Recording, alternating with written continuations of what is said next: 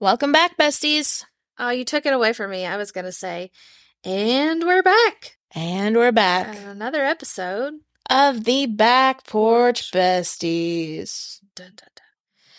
Oh, we want to talk about Twin Flames. Yeah, if any of you guys have watched the most recent #1 Netflix series on Twin Flames, had me at the edge of my seat. Now, come on, because we fell asleep like 4 times. Yeah, but there was a couple times where I was like, what the? I was like, this is psycho. Yeah, that's true.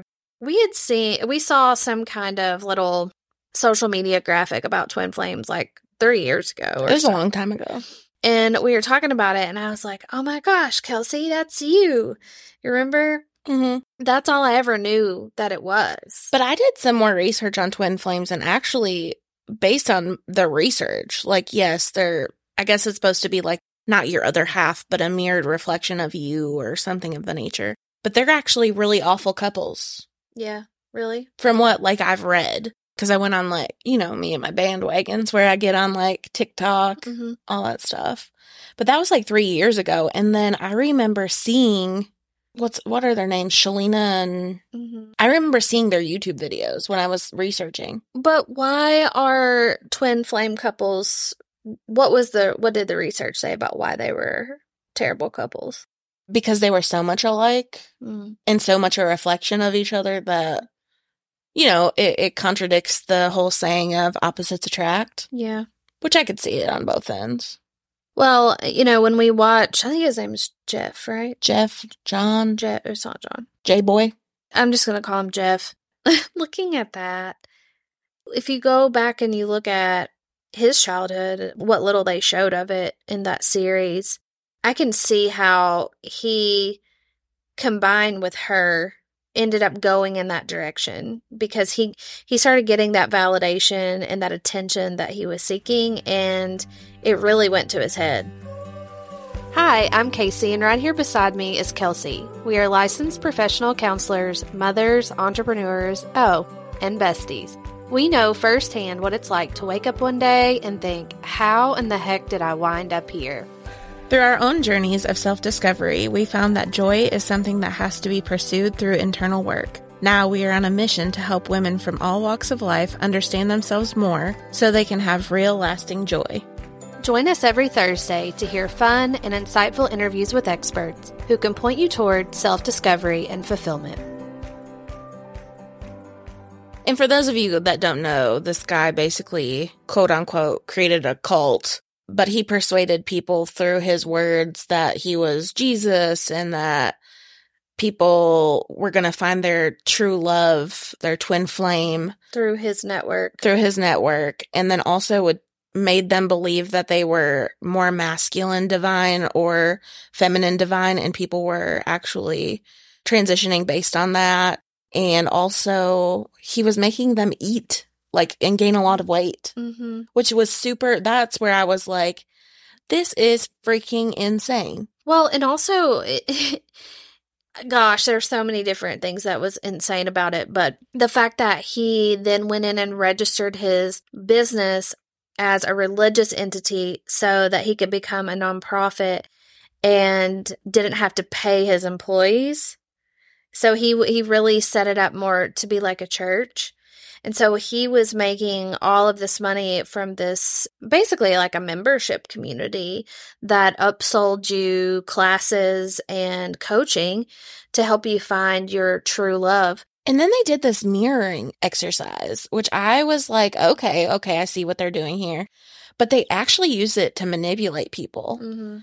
And what they did is everything they would have to mirror that. So if you had a problem with somebody, it was something that was inside of you and wrong with you.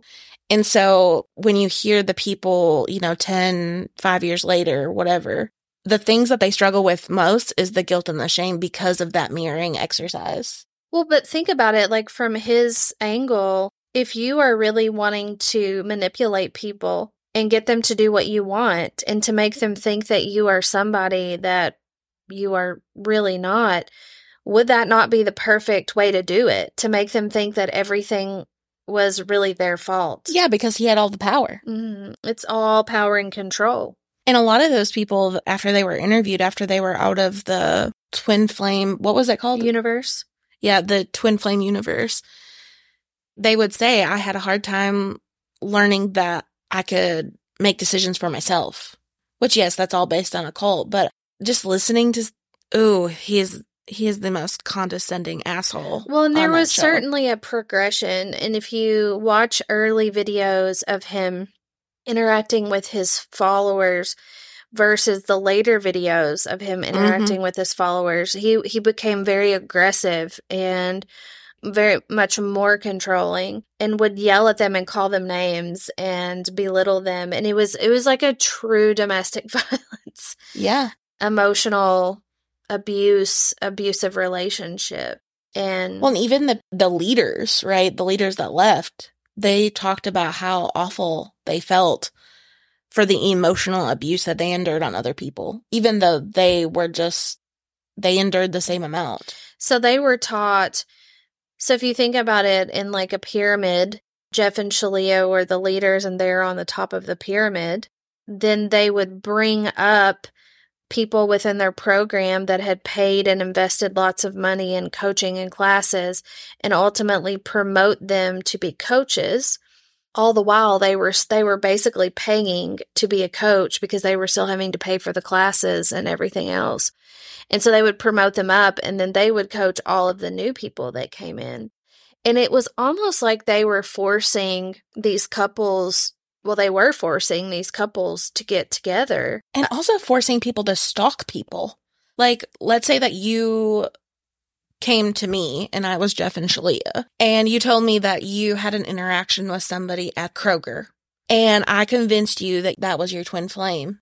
These people were hunting down these people because they thought that he was a man of his word, or that really was their twin flame. And so they would go hunting them down and would end up with like all these domestic violence, stalking charges, all these things, because these people really believed that that was their twin flame. So what kind of person, like, where do you have to be mentally and emotionally to be susceptible to this type of manipulation? Is this coming out of trauma? I think he always found the weakness, right? There was definitely different scenarios.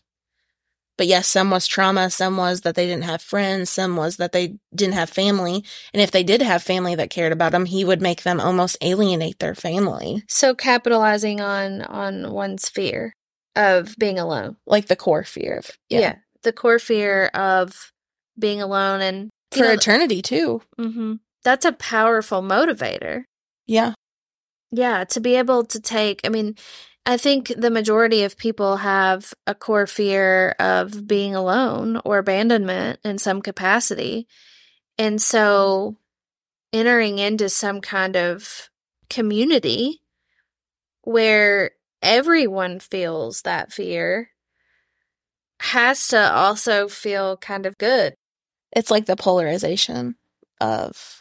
Because eventually they got so sucked in that they didn't have any support. Like they were alone. Right. It was that isolation, like in a domestic violence relationship where you have one person who is isolating the other from their friends and their family, telling them, well, they don't understand you. They won't accept you. Only me. Only I will. Well, I think about that. I always draw a diagram for people of like what a healthy relationship looks like. Not even an intimate relationship, but relationship with anyone.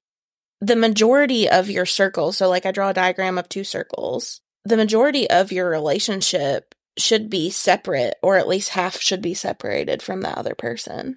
In the center, that's where you guys like mesh. In this situation, basically, Jeff and Shalia's circle overlapped the other person's sense of self. There was no sense of self. They couldn't even work. And if they did work, they only worked to pay for the membership. Mm-hmm. Everything was motivated from that, which could be very detrimental and more familiar to people than I think they even realize. Because when you're in a emotionally abusive relationship or a physically abusive relationship, you're so close you don't even see it. How does that happen? Well, you think that you're the problem. I think a lot of people that I've personally done therapy with, the guilt and shame goes back to them and has nothing to do with the other person. It's saying, well, maybe I was the problem. Maybe I was too crazy, or maybe I didn't do something good enough. and constantly relating and chipping away at that sense of self. Like, there's no backbone, there's no pride. All they're left with is like crumbling pieces or like shattered mirror of a reflection of themselves. Well, and all that, they have to have experienced something that was traumatic for them to even consider being a part of something like that, like to make that kind of financial investment, to believe that these two people could find their true love. People have to almost be desperate in some ways to find that connection. They have to be searching for some form of connection. Well, think about this. Are you tired of running to the lobby to see if your next appointment has arrived? Would you like a more discreet, stress-free way for your clients to check in? Take a deep breath. The Receptionist for iPad empowers your practice to create a Zen-like check-in experience. This episode is sponsored by The Receptionist for iPad. It's the highest-rated digital check-in software for therapy and behavioral health offices, used by thousands of practitioners across the country. The Receptionist for iPad is a simple, inexpensive way to allow your clients to discreetly check in, to notify providers of a patient's arrival, and to ensure your front lobby is stress-free. The software sends an immediate notification to the therapist when a client checks in and can even ask if any patient information has changed since their last visit.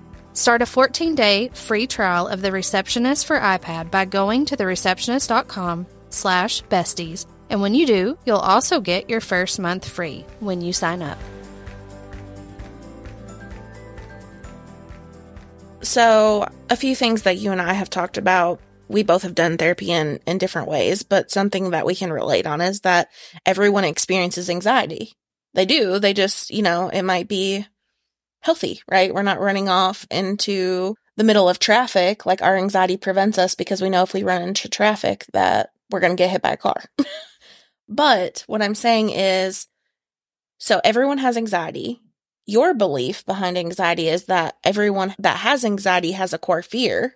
That core fear is what drives people into those situations and that feeling of loneliness, or maybe like that trauma bond. Mm-hmm. Because if your core fear is that you don't want to be alone, what does that drive you to? It drives you to community. It drives you to a place where you might not have clear focus to see what's in front of you. Yeah, I think it also drives you to lower your standards and your expectations, and it can cause you to compromise on pieces of yourself that otherwise that you don't deserve, or you deserve better. Mm-hmm. That fear of like, well, what if there is nobody else? Like, what if this is my last shot? Like, what if nobody else would want me? What if this person is the only one? And, realistically, statistically speaking, that's insane. Mm-hmm. But that, I think you're right. I think it's that inner voice that we have coupled with that fear that makes us. Well, think of if your fear is being insignificant, which also goes to feeling like not wanting to be alone. But if that's the driving force, situations like Jeff and Shalia had really set people up to feel significant. Mm-hmm. Ooh, I have like power and I have control and people appreciate me. Like, if that is the only time that they've ever felt like somebody thought they did a good job or something of the nature, that could be the reason why they stayed. Mm-hmm. There's been some instances recently in the world that I work in the consulting world, where a leader was perceived to be, I don't know, like abusive, like manipulating people in order to gain access to their money.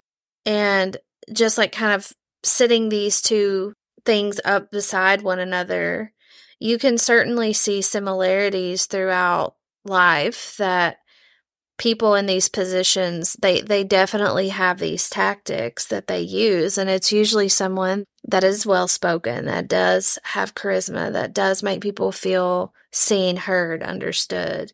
Mm-hmm. And it does speak to all of those core fears that people have of, oh, I'm the only one that's struggling with my business, or I'm the only one that's struggling with this money mindset. No, you're not.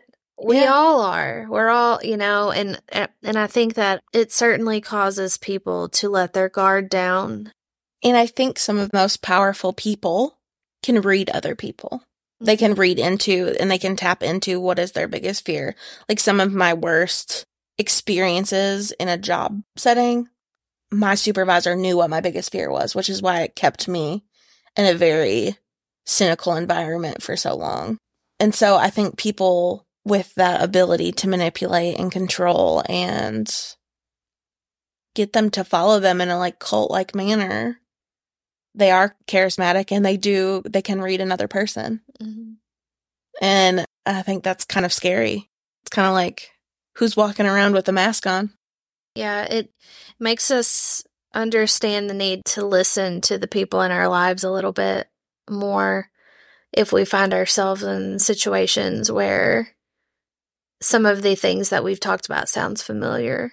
Mm-hmm. Like, hey, what are you seeing? Like I just think if I were to get myself into some kind of community and you started hearing me say things that were like, wait a minute, this is a little weird, being able to point that out.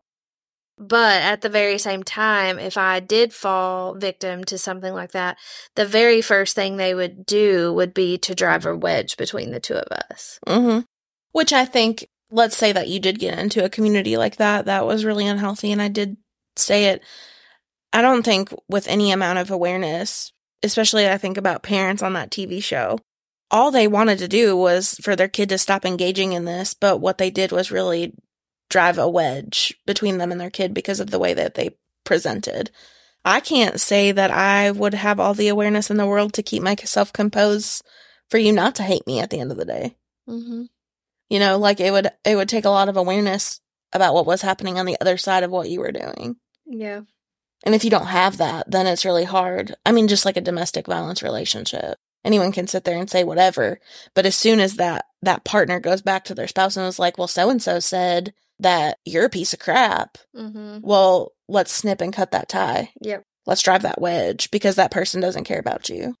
And so you have to be smart about it. And I don't even have the tools to do something like that, to really understand the opposite side, especially if it's somebody I'm personally connected to, not in a work setting, but like if my sister was in a domestic violence relationship, I would tell her, you're stupid and you need to get out of that relationship. Mm-hmm. Is that something I would do in a therapeutic world? No. But what does that do? It just drives a wedge. Mm-hmm. Yeah. I have so much respect for people that work with people who are in domestic violence or emotionally or mentally abusive type of relationships, even family dynamics, because I just do not have I do not have that space for someone in that way. Like I would be like, get out. Like, what are you doing? And I say that, and I've had clients when I was doing therapy over the years that were my longer existing clients that were in unhealthy, very dysfunctional relationships. And, sometimes I think I probably did not serve them well because... But also, to think about the therapeutic relationship, you're at a more of an advantage in a therapeutic relationship than you are in a personal relationship. Yeah. Because the closer you are to the person that's in domestic violence, the harder it is. Mm-hmm. Yeah. In work setting, they can come in and they can, Yeah. You have that distance. With somebody like my sister or my brother, I wouldn't have that distance. Mm-hmm. I'll just be like, I can't say what I really want to say. Like, lock you up and make sure the other person never gets a hold of you. I don't know. Yeah, I get it. Or, with your kids, like if your child was in a relationship that was abusive, I can't even, I don't know. I mean, we have 4 and, it's going to happen in some way at some time. But I think just like trying to give the tools and teach the tools and really empowering people to ask for help, even from like an unbiased source, like a therapist, is about the best you can do in those situations. Mm-hmm. Those are tough. So I guess moral of the story is don't go be a twin flame in the twin flame universe. Maybe you're not my twin flame anymore. Well, if that is what a twin flame is, I don't want a part of it. You cutting me off. I'm sorry. It's just not happening. It's over. But also just like taking the time and really reflecting on what your healthiest relationships look like in your life. Mm-hmm. Try to amplify the positives in those. Absolutely. Well, nice talking to you, besties. We will talk to you next time. See you later. If you're enjoying our podcast and would like to hear more from us, leave us a review wherever you get your podcasts so we can keep making great content. Talk to you later, besties.